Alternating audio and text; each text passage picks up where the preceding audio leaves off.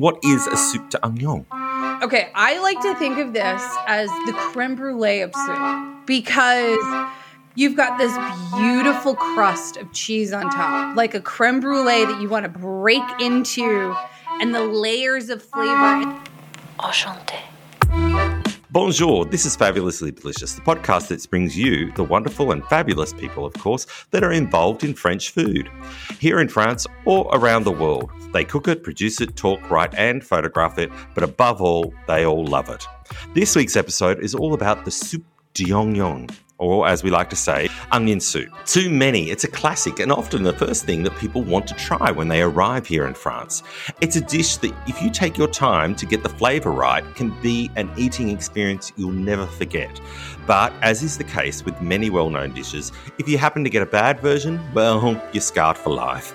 To chat to us today on Fabulously Delicious, we have someone who not only knows all about the dish's history, recipe and tips on how to make them, but is also a wonderful foodie and professional food photographer who hopefully will be able to give us a few tips on how to photograph the dish as well. Brace yourself though, because after I appeared on Beth Fuller's podcast Food Adventures, I realised that Beth and I just might be a sister from another mister, as they say. Beth Fuller, thanks for joining me on Fabulously Delicious today. Oh my God, thank you for having me. And we totally are sisters from another misters. It's brothers from another mother. We are connected. I do love the way that you just gave yourself a round of applause. Listeners, everybody give Beth a round of applause. This is a serious podcast, Beth, so let's get serious. Let's just, focus. Serious face. Focus. As the French say, focus. Focus. Focus. Your heritage, so that people can get to know you before we talk about all things soup d'oignon. Your mum's family, they were from Italy, and your dad's was Hungarian. So I want to know, what's Hungarian food like? Well, that's a really good question. So my dad he was born in Hungary, and he left in 1956 during the revolution. And they left underground railroad style in the middle of the night, left everything. Their families traveled through the wooded areas. They almost got shot. They had these trip lines that were hidden in the forests, and they had snipers. Well, they weren't snipers, but they were sharpshooters up in the trees.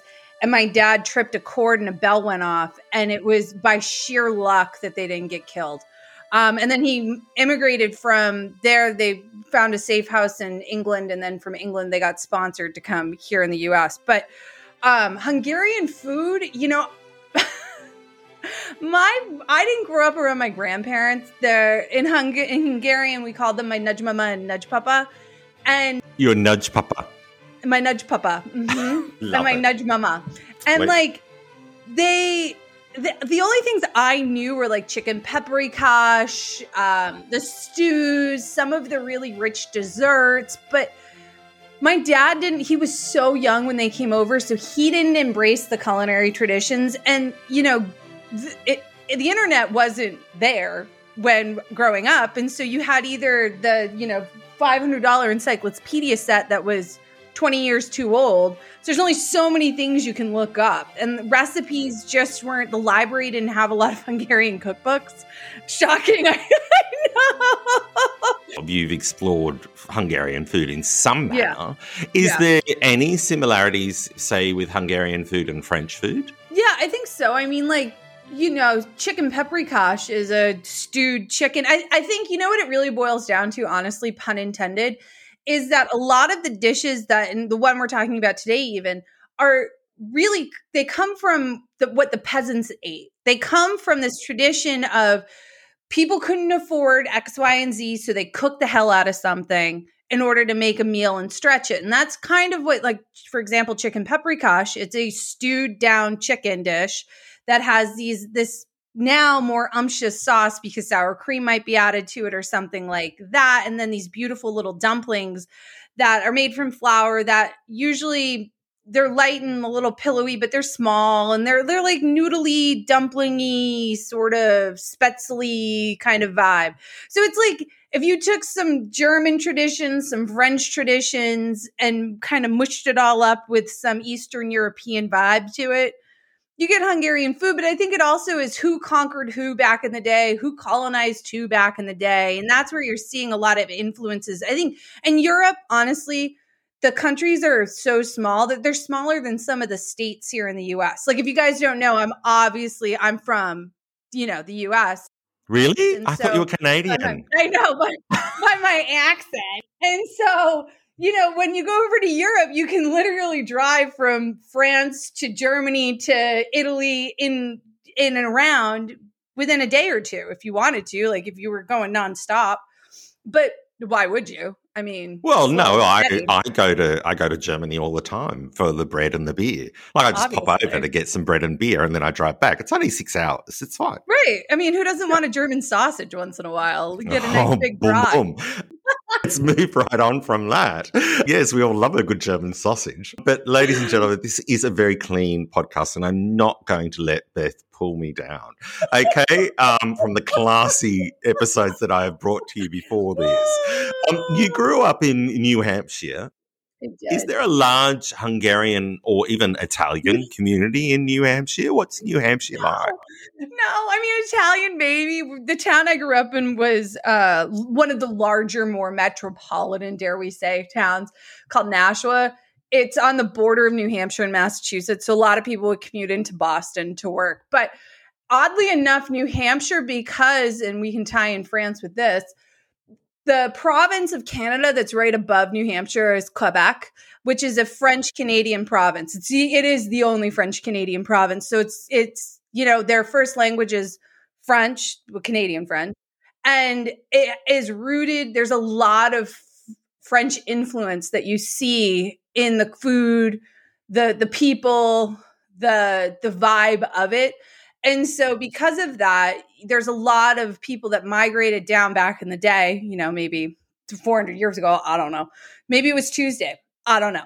And they came down and started colonizing, during the French and Indian War and things like that, that you see people that have Quebec and Canadian heritage. And so there was a lot of French Canadians that I grew up in and around. Ah, okay. I know. Who cooked at home when you were growing up? Was it mum or dad?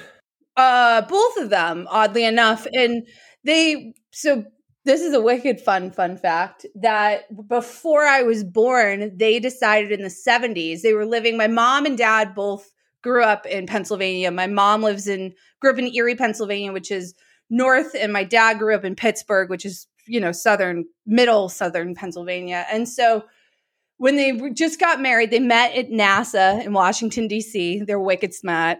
And when they got married, they moved back to Erie, to where my grandparents lived, the Italian family vibe for a minute. And they decided to open a Mexican restaurant.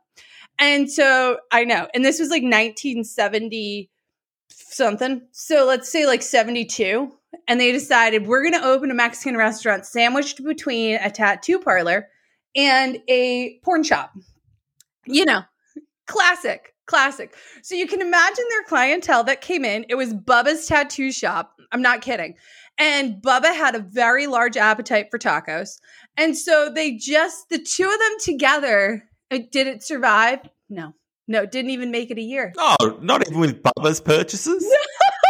Not even with Bubba's purchases. They microwaved a lot of things. They're not culinary geniuses, but they loved experimenting with food. And we grew up no cable. We had the black and white little TV with the dials on it. And so our public access channel was PBS. And we would watch Julia Child, Jacques Pepin, the Galloping Gourmet, who was always drunk on the show. And then Yan from Yan Can Cook. And so I was influenced with my parents constantly watching those shows. And then I watched those shows. And then my parents would try to recreate some of those meals. But food, I grew up, so I'm 41. So I was born in 1980. Food just wasn't as important or the stature of that it is now, I think then, so it wasn't what it is now in a way, so your parents, I feel like, had a set of core dishes that they would make over and over and over again because they were exhausted from the day. They had fatigue of just making decisions all day long, trying to keep us all alive. And now they're like, okay, here's pasta visual. It's Friday. We're not going to eat meat because they grew up Catholic and they tried to raise me Catholic. Didn't work out so well. And then, you didn't eat meat on Fridays. And so like my mom would make pasta visual every single Friday growing up. That's just what we had. Apologise before if you saw me waving. Listeners, you can't see that we're actually seeing each other. Yeah. But I was waving while Beth was talking before because my golden retriever farted. But moving right along. That's what I thought. I literally thought that's what it was. And I was like, I know he's not telling me to like cut it short. I was like, I really think probably one of the Goldens tooted and he's just like, no. Yes, thanks for that, Lenny. I like to say that it's not an apple a day that keeps the doctor away, but here in France it's a croissant. So that's how much I love them. How did you get into this love of French food? Oh, God. Croissant. Oh, my God. Maybe I know you had me at croissant. There is nothing better than a really well-done croissant, especially here in the U.S., because you want to find somebody who has some sort of origin story that's from France that is making this. And you need the butter. You need the lamination. You need the layers. There's nothing better. I like I said, Julia Child was my first introduction to French food back in the day.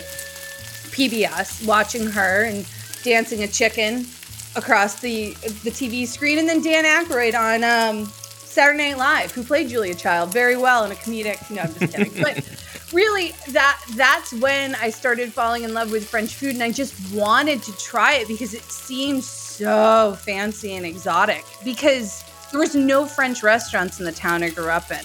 There was no food when we probably went out to eat when growing up as a kid, maybe 4 or 5 times a year. It just wasn't what you did. Like you couldn't afford it. And when you did, my parents would never take us to a French restaurant. Like, you drive an hour to even find one. And it was so expensive. And back then it was, air quotes, stuffy and snooty and like white tablecloths. And you don't take children to that. So maybe it was just this unattainable dream that I was like, oh my God, I want all the butter. I want it all. Belle from Beauty and the Beast. So apart from croissants and the dish that we're going to talk about later on, the onion soup, the soup d'oignon. Yeah. My French pronunciation of onion is getting better and better as the episode progresses. Way better than mine. Apart from those dishes, what else do you love to cook that's French food? Oh, God, it's funny. There's so many things that I feel like are French without even trying, that I don't even realize are French that I cook. I make a quiche. Oh, probably once a week, if not every other week. And a quiche to me is just heaven. I can eat it for breakfast, lunch, dinner. Like if I'm at brunch and there's a quiche involved, hell yeah. Croque madame, shut the front door. Is there anything better than a jammy egg on top of a gorgeous croque monsieur? Nothing. The madame takes it next level. You put a jammy egg on anything, I'm going to eat it. It's my vibe.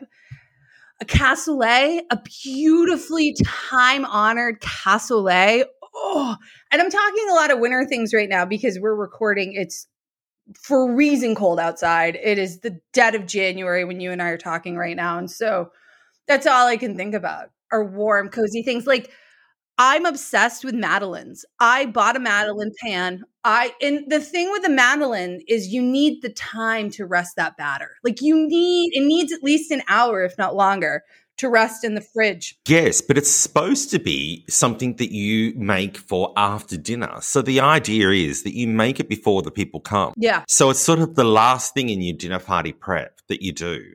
And then you just whip it out. Then it's just sat in there whilst you're having your dinner party. Oh. And then you whip it out and make these madeleines. That's what it's supposed to be. It's supposed to be this sort of treat that you've given somebody at the end of a meal when they're having their coffee and their tea or whatever it is. I love the simplicity of French food. I also love the extravagance of it in terms of caloric intake that you're having while eating some of these French dishes. Because again, I grew up in the 80s. And so in the 80s, everything was non-fat. Everything was labeled like fat was bad. And as that gets ingrained in your head. So you look at people in Paris who are eating all of this stuff and God knows how much butter they consume. And you think, what the hell? Why can't I do that? I'm going to need Lipitor if I eat like that. And the truth is they live a very active lifestyle. You eat very high quality products and you eat small amounts of them. It's not like you gorge yourself on this. Same thing in Italy. You don't gorge yourself on pasta every day. You might eat it a few times a week, or maybe you do eat it every day, but you eat it at lunch as part of a huge long meal that you're eating a small portion of it. And so, I mean, God, I could go on and on about French food. There's nothing in the apple tart tatin. I mean, really, there is nothing I don't love about French food. Great. And Gillette? No, that I don't. I'm not a huge See? fan. Yeah, done. Thought I'd get you. I'm not. Everybody gets done on the Gillette. No, I'm not a huge fan of offal. Like sweetbreads, I love sweetbreads. When done properly and fried beautifully and they're crispy and umptious. My God, foie gras. Ooh, a terrine of foie gras. Oh my God. Smear it on a beautiful crostini. Oh my God. I just can't even. But yeah, no, that sausage, no. I want to talk about food photography because it's your grown-up job. Is that right? You're a food photographer? I am. I specialize in commercial and editorial photography. So I do a little bit of everything. And there's nothing I love more than picking up a camera and shooting food. Food is difficult and finicky. And those actors, I call them actors, like ice cream melts like a son of a gun. She does not like the camera. She does not like a hot light. She needs to be in and out of that scene as quick as possible, or it's just a melty disaster. But yeah, I've always been a photographer, and I just kind of tabled it because, as I said, my parents they met at NASA. So arts in my family was more of a hobby than it was a career path. And not that they pushed me either way, but I just chose a different career path. But that career path led me back to photography. But I've always been involved in food in some way. So how did you become a photographer? Well, the pandemic really pushed me to make that change. So I did event sales for a long, long time. And with that background of being in sales, being able to talk to anyone, I love working with companies, the proposal process. I can go on and on about it. But when the pandemic happened, events stopped and I lost my job. And so I decided, well, it's now or never. Like, let's take the leap. So I picked up my camera again. And here we are. Now, almost 2 years later, I started my own business. It's thriving. I have a ton of clients. I am happier than I've ever been. I work nonstop, but in the best way possible. What's the differences between food photography and, say, travel or landscape photography? Oh, God, there's so many. So with landscape photography and travel photography, it really, photography in general, you're capturing a moment and creating a mood, or you're invoking something when someone looks at the picture.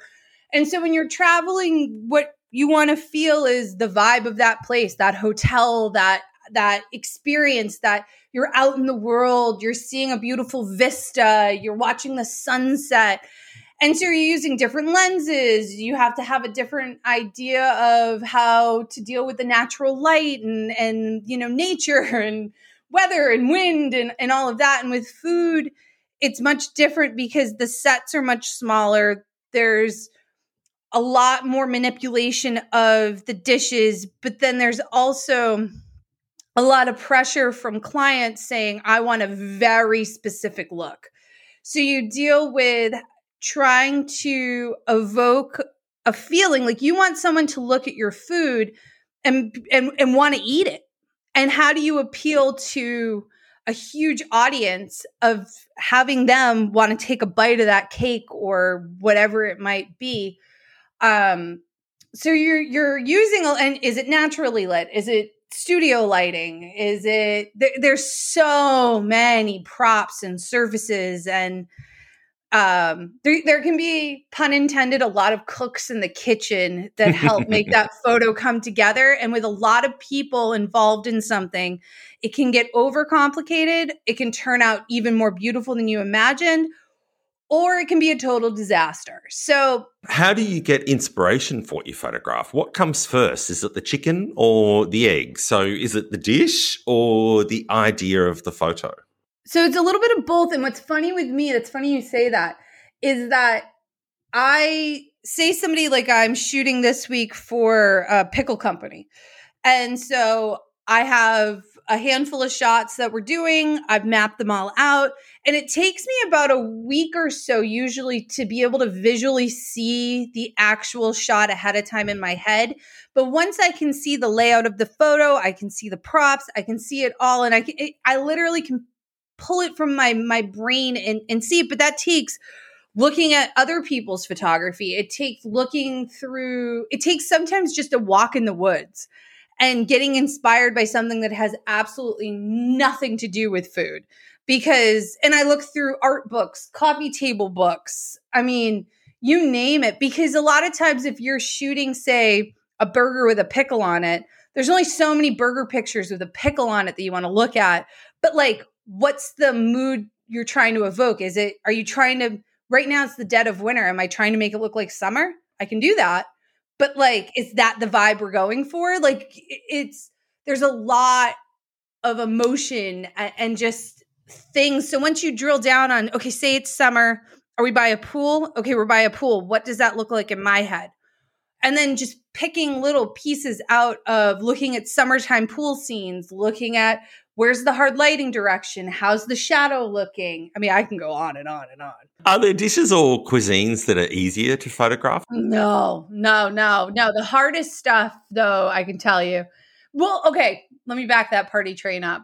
So anything that's vibrant with colors, reds, greens, anything that pops is great to photograph. Things that are greasy can be a little difficult, especially if you've got to move things around on the set. Then you get these puddles of grease. The other thing that's really hard to photograph are browns, blacks, whites, anything that's like monochromatic, especially in the brown, black, and white tonal family, can be really challenging to look delicious, fabulously delicious, dare we say? You see amazing food, like photos that I've heard aren't edible. So like, is that a thing? Like, I've heard this before, that food stylists will do things to photos. Yeah, like motor oil instead of pancake syrup. So what's that about? So it depends what you're shooting. Like, I only use real food when I'm styling, but I'll be honest with you, if you're shooting, for example, and there's very specific rules here in the US, and it could be a worldwide thing. But if you're shooting for a pancake company, you're not shooting for the syrup company, then technically you can use something else in place of the syrup. But the product you're shooting for it needs to be the genuine product that you're shooting. So if you're shooting for an ice cream company, you cannot use mashed potatoes or frosting or something like that. You have to use the real ice cream in the shot, because that would be then misleading to the viewer to look at it. So it depends on that. Like, say you're doing a cookbook shoot and it's not necessarily a product that you're shooting. You're just shooting a dish. Like, you decided you wanted to write all these recipes and you wanted an incredible photographer to shoot it, like myself. And then I go there, then we can manipulate it in certain ways, but I still don't use fake food. Like, if anything, I might, like, for example, when I shoot chicken thighs, bone-in, skin-on, crispy chicken thighs, I will reserve all of the fat that came off of them and gently brush that on top as I'm going through the shot, so it gleams and glistens beautifully, rather than there's certain mix of glycerin and water, vegetable glycerin and water you can use to create more of a shine or a sheen that'll stay a little longer. A lot of people use that to make droplets of water stick on surfaces a little bit better too. You're listening to Fabulously Delicious, the podcast that's all about French food and the wonderful and fabulous people that make it. If you'd like to support the making of Fabulously Delicious, then there are many ways that you can do this. The first, possibly the most important, is to follow wherever you listen to podcasts. Leave a review and a rating. A 5-star one, well, that would be fabulous, especially if you're listening on Apple or Spotify. Share Fabulously Delicious around with your friends, family, co-workers, or anyone that you know loves French food, or just food in general. Are you a Patreon member? Well, if you can support Fabulously Delicious by becoming one, for as little as the price of a cup of coffee a month, you will receive exclusive crave content just for you. You can find out more through the link in the show notes of this episode. On to today's topic, the soup to onion. Many people will know it, and by the name could pretty much give it away what it is. But for those that don't, what is a soup to onion? Okay, I like to think of this as the creme brulee of soup, because really, like here in the US, and I'm pretty sure it's like this throughout France as well. Correct me if I'm wrong, my darling. But you've got this beautiful crust of cheese on top, like a creme brulee that you want to break into, and the layers of flavor. And this soup, though simple, is all about texture. So it is a brothy, onion, caramelized soup with croutons or bread of some kind that have been toasted, which we will get into in a second. And then it's got a cheesy layer on top, which should be bruleed or popped in your broiler or crisped up, because this soup is all about comfort and texture. And you want those different textures going on, because without them, it's a soggy disaster. Is it an old dish? Yeah, oh yeah, it goes way, way, way, way, way back, like yesterday, way back. No, it goes... Like Roman times or something, I heard. Yeah, I heard that. I read, though, I want to say it was even a little further than that, and they said that there's rumors of where it started, whether it was Lyon or Paris. And if you go with the Paris story, then it was I'm going to go with Louis. I feel like there was a lot of them. Yes, Louis the 15th. I was going to ask you about him. He had a fancy version. Yeah, he did. And it was like, yeah, but it was like he was hunting and he came back from hunting and there was only like first world problems, champagne and onion and butter and bread or something in his cabinet. And he was like, yo, we got to make something to eat. Your homeboy's hungry. And his people were like, all right, let's whip something up for him so our heads don't get chopped off. In Louis' defense, I will point out, but like we would go, oh my God, why are you wasting that champagne on the soup to onion? But possibly he did that because maybe the water wasn't that great at Versailles at the time. Yeah. It might not have been the same filtered water that we're all drinking. So maybe it was safer for him to just crack open a bottle of wine, a bottle of champagne. Yeah. There's that, but we both know girl was bougie. Like, girl was bougie, let's be honest. But then here's the other thing about the soup. It really depends where you get it from.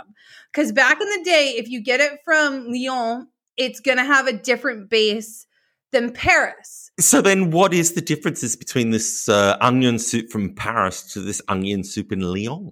Yeah, okay. So Paris has a little more punch. So Paris, it's either like a chicken, a veggie, or a beef broth bouillon base with maybe a little back note of like a dry white wine or even a splash of cognac. But if you're having this in Lyon, the soup is more likely to have a water base and you're going to have port or Madeira in it. I just love the fact that you used the term back note. I have to record that and use that in the future. That was fabulous. Madeira, port or Madeira. I'm surprised by that. That's interesting for Lyon. It's very fancy, the Lyon one. Very fancy. And then if you get it in Normandy, it might have cider in it. Whoa, lovely. Well, this is the case for many dishes around France. So the coq au vin, I've mentioned this so many times before, that there are different versions for different regions. But what's the Société du Dîner de la Soupe d'Oignon? I have never heard. Tell me. Oh Tell my me. God, you've never heard of this? No, snaps to you. Tell me everything. You've got to love the French, I think, because there are people that food can inspire them so much that they create a society about it. So the Society de Dinner de Soupe d'Oignon was the first stages. They're a group of men that became, they call it the French Academy. And basically, they're still around today, but they basically are there to protect the French language. It was only up until, I think, correct me if I'm wrong, somebody from the internet can send me a message about this, and I will correct it later. Not. But I think it was only until maybe the 70s or 80s that women were involved in this society. Up until then, it was all men. So this is from the 1700s. And they were, after the revolution, they got together on a 3-month basis. Every 3 months, they had a dinner around onion soup. And these group of men that had this dinner every 3 months became the French Academy, which is this academy that protects the French language. Now, if anything that I said there was not factual, please do let me know. Let us know. Via the internet, via the commenting process. Can I give one more fun fact about the soup? Oh, yes, please do. And I could be wrong with this. You correct me if I'm wrong. But in France / most likely Paris, because I feel like Paris, you're partying a little harder, it's deemed as a hangover cure. That if you're going to have French onion soup at or soupe d'oignon at 2 a.m., this is going to make you feel a little bit better in the morning. It's, the New York's version. That's like in New York, you'd have pizza or falafel. Well, I don't know if that's true or not, but I do think that makes sense. Is it traditionally a vegetarian dish because it's onion, or is it made traditionally with beef stock? So in the recipe I've always come to love, I never viewed it as a vegetarian dish. It's easily adapted to be vegetarian, but I also would imagine it depends on which region in France you're having it. Because my view of it is much more stateside view of it. And here in the States, it's always beef broth, always a beef stock. So you would know a little more than I would about that, because I don't want to give false information to your listeners. Don't worry about that. I give false information to my listeners all the time. I mean, as far as they know. Okay, perfect. As far as they know, I look like Brad Pitt. I've got a full head of hair. I've got six-pack abs. So no. I think you are correct. I think it does depend on where you come from. But I think traditionally it is a beef broth. So yeah. Do you have a favorite recipe for soupe d'oignon? Kind of. So it's funny. I was asking my husband, for everyone who doesn't know, Todd is an executive chef. He is a classically trained, fancy, certified executive chef. He's been to culinary school, and he's also been into a different accreditation program. So homeboy knows what he's talking about.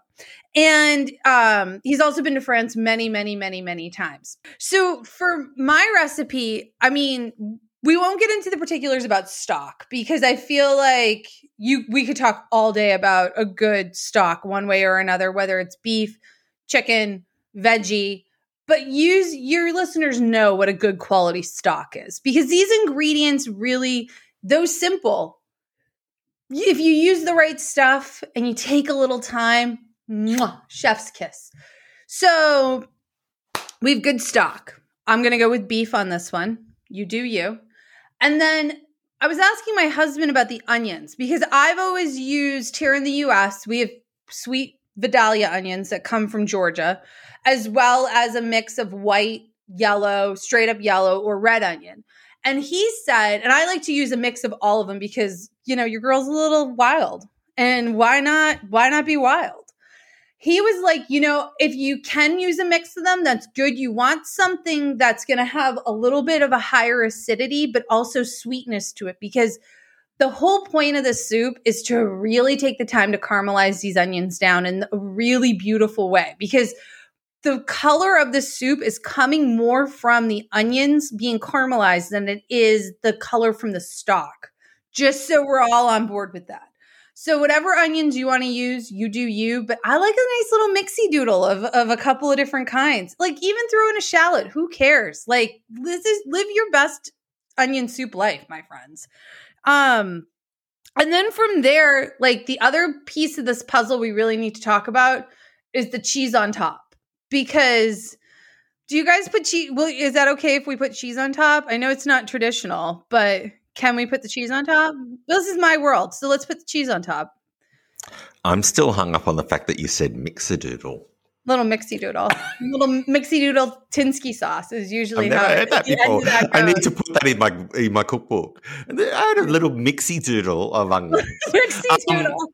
Yeah. Yes. No, look, I'm okay with cheese on top. I think we've developed into this dish as being the crusty bread soaked on top that has cheese and is just all kinds of delicious. Okay, great. So before we get into the bread, let's talk about the cheese because oddly enough, when you look at recipes for this, the first cheese that's coming up is not French. She's Gruyere. And that's Swiss. It's sort of the same thing. Cheese. So we've got, the first one that comes up is Gruyere, which as we both know is not. It's not French. That's okay though. That's okay. You do you. It's very common and it's going to give a ton of flavor. The French equivalent, I feel like, to that, if we're sticking to a French vibe, would be Comté. I would go Emmental. So Emmental is sort of the French version of Gruyere. Comté is amazing cheese, and I think you're doing it a little bit of a disservice by grating it on the bread and then grilling it. Whereas the Emmental, that's what it's for. Yeah. Can we do a mixie of the two? Because I like a mixie of the two. Yeah, that's fine. But when you come here to France, we're not putting Comté on your French onion soup. Okay. So well, you can do that in America if you want. I'll make you a bougie French onion soup with a little Comté on that. Mm-hmm. And champagne. So you can have the champagne Comté French onion soup. That's all around. When you come here to France, we will actually drink the champagne with the Comté and then have the French and then have the soup. Okay, perfect. Yeah. Perfect. And then the other key to this, once you put all your mise en place aside, you've got this all ready to go. Toast your bread, kids. Toast whatever bread you're putting on before you even put the cheese up in there. Toast that bread. Whether it's cubes, whether it's slices, whatever it is, toast the bread. And the other thing we really didn't talk about is the vessel that this is served in. Because yes, so what do you put it in? So you can put it in these are individual portions, right? Like that you're going to create for your guests. So there's an actual crock that we all know and love that is that like ceramic brown. And so, the lip on the crock actually makes a difference because it's going to help with the way the cheese and the bread kind of hold together on top. And you want that cheese to come over the side and help create that crust on top when we're broiling it. Like it's all very smartly designed here. This wasn't just by coincidence that this all came together. Oh no, my friends, the French know. Yes, the French know. The French know. I know. You do. I love you. So, okay, we've got all of our mise en place. We're ready to make this beautiful dish that once was a peasant dish and now is not.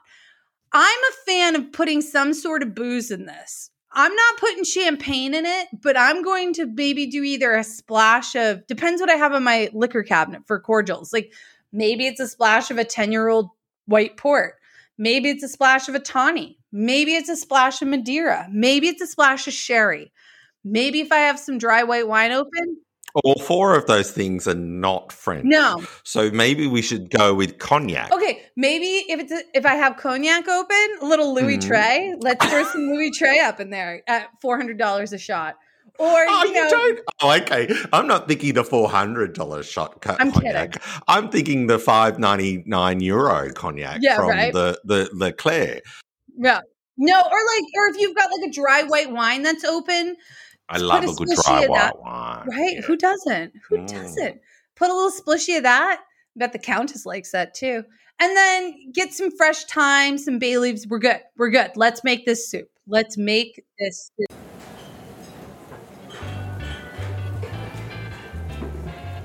No, I am all for adding wine to the soup because I'm all for adding wine to anything. Because there's nothing, once you've opened the bottle, Yeah. then you need to continue the process. Use it so or then lose you it. have a glass whilst you're cooking, Oh, yeah. But responsibly, of course. Yeah, I mean that. Yeah, exactly. No appendages need to be cut off in this process. No. No, maybe you cut all your onions first and then you open the wine. How long are you cooking this for? Well, it depends how much time you got. So the onions take a minute. So the stock's done.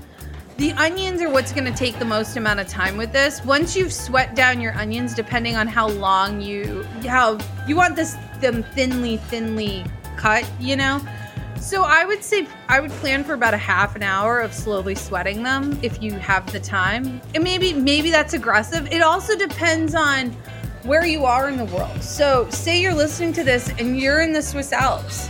Well, your heating process of cooking those onions down because of the altitude, it's going to take a little longer in the U.S. Yes. Well, then, because obviously, yes, because it does take longer to cook things in different places and stuff like that. So yeah. Yeah, so I mean, for me, I know it takes about a half an hour, give or take, to sweat a certain amount of onions down, depending on how big of a batch I'm making. The stock's ready to go. You're throwing in a little flour, maybe adding a little extra butter to kind of coat the onions because you want this thickened up snooch, right? And then that's when I throw in a little, let's back this party train up. Before we put the butter and the flour in, that's when I'm going to put a splishy of booze in. So the onions are sweated down. Now let's put a splishy of our booze of choice. Maybe it's the cognac. Maybe you've polished off the 2 bottles of white wine. So now we're going to open a third. What the hell? We're living dangerously. Splishy of that in. Cook that, reduce it, make sure there's nothing left. Then let's add in a little butter. Let's add in some flour. Coat that onions. Cook the flour because flour is raw, people. You can't eat raw flour. Nope. No, ma'am. No, madame. And then that's when we're going to add in some aromatics. I would add in maybe some fresh thyme. I don't even take it off. I just throw the whole I almost swore, the whole twig in because it's going to do its work. And then just pull it out when you're done. It's actually a sprig. Yeah, of you're thyme. a sprig. No, it is. It's technically a sprig of thyme, not a twig of thyme. A sprig. It's Monday. So we put in our sprig of thyme. I got nothing but time for you, babe. And then we throw in a bay leaf, fresh, if you have it, because fresh bay leaves are where it's at. If you don't, no judgment. Throw in a dried. It's cool. And then we're going to throw in our stock. Simmer, bubble, boil and trouble. It's going to be delicious.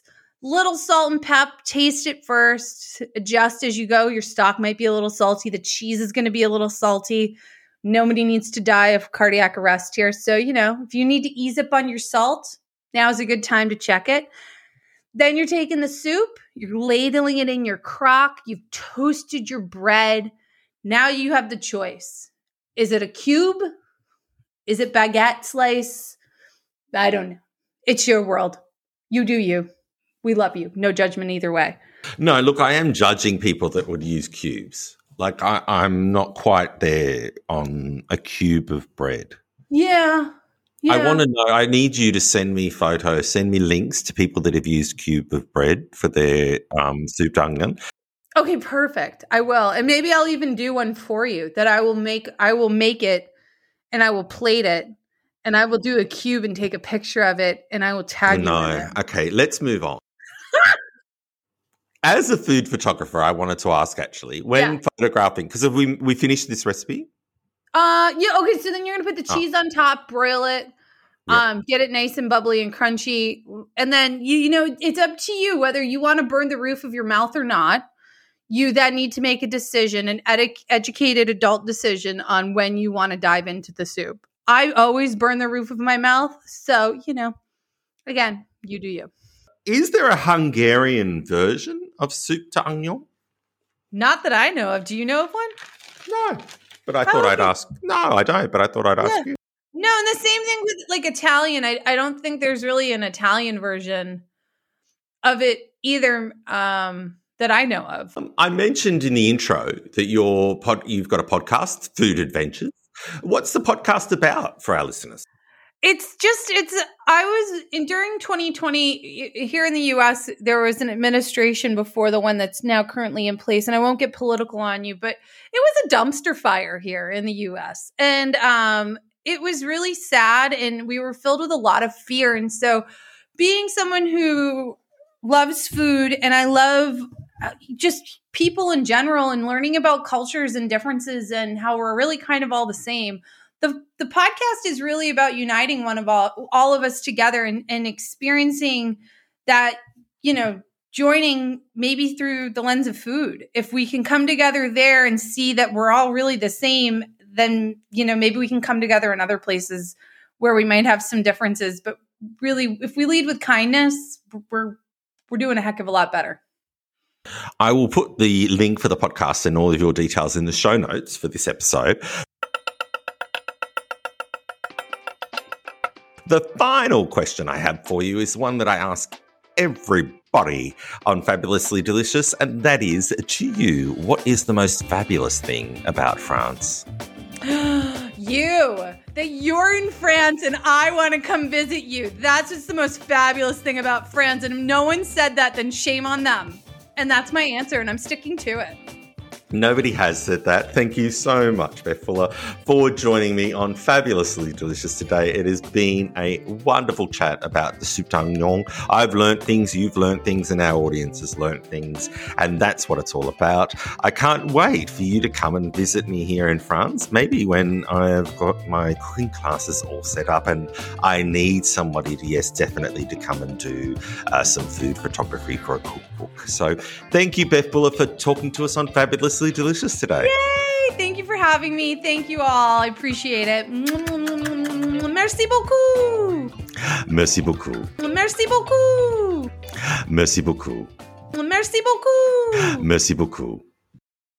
Hi, I'm Emma. And I'm Joe. And we're the Professional Book Nerds. 2 Mondays a month, we interview authors and talk about their upcoming books, what drives them, and their go-to order at the cafe. On Thursdays, we share recommendations and dive into topics readers face, like how do I actually read the books on my to-be-read list? You can find the Professional Book Nerds podcast on Apple Podcasts, Spotify, or wherever you get your podcasts. Want to learn more about us? Our website is professionalbooknerds.com, and you can find us on Instagram, Twitter, and TikTok at ProBookNerds. We hope you'll come and listen, and as always, Happy reading.